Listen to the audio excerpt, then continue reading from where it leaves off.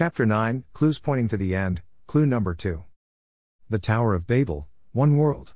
The Bible tells of the beginnings of the idea of a one-world government and warns this system is coming again, in the last days.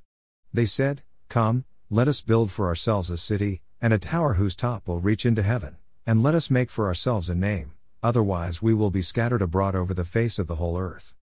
The Lord came down to see the city and the tower which the sons of men had built.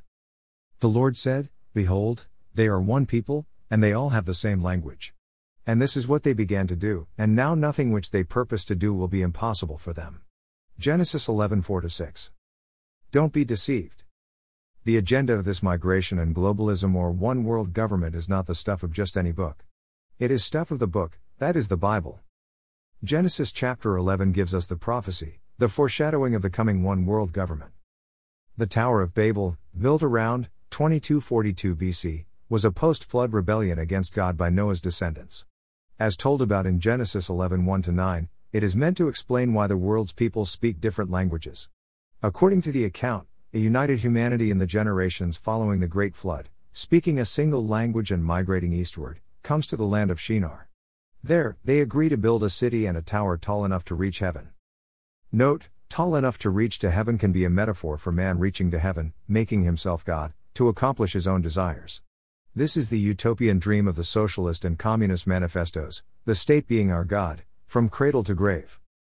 This effort of uniting in a global community has been underway for about 4,200 years, about 100 years after the flood, but before Abraham was born.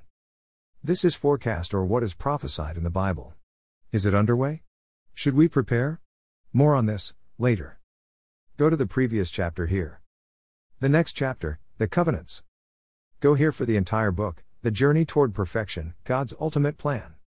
These are exciting times in which we live. But we must be prepared to endure to the end, most likely the end of the fifth seal of Revelation, as Jesus said in Matthew 24. And by all accounts, it would seem we are at that stage. More on this, later, too. If you understand the purpose of the Tower of Babel as described in the book of Genesis, you will understand that we are in the final days of the final week before Jesus returns, ushering in the great and terrible day of the Lord.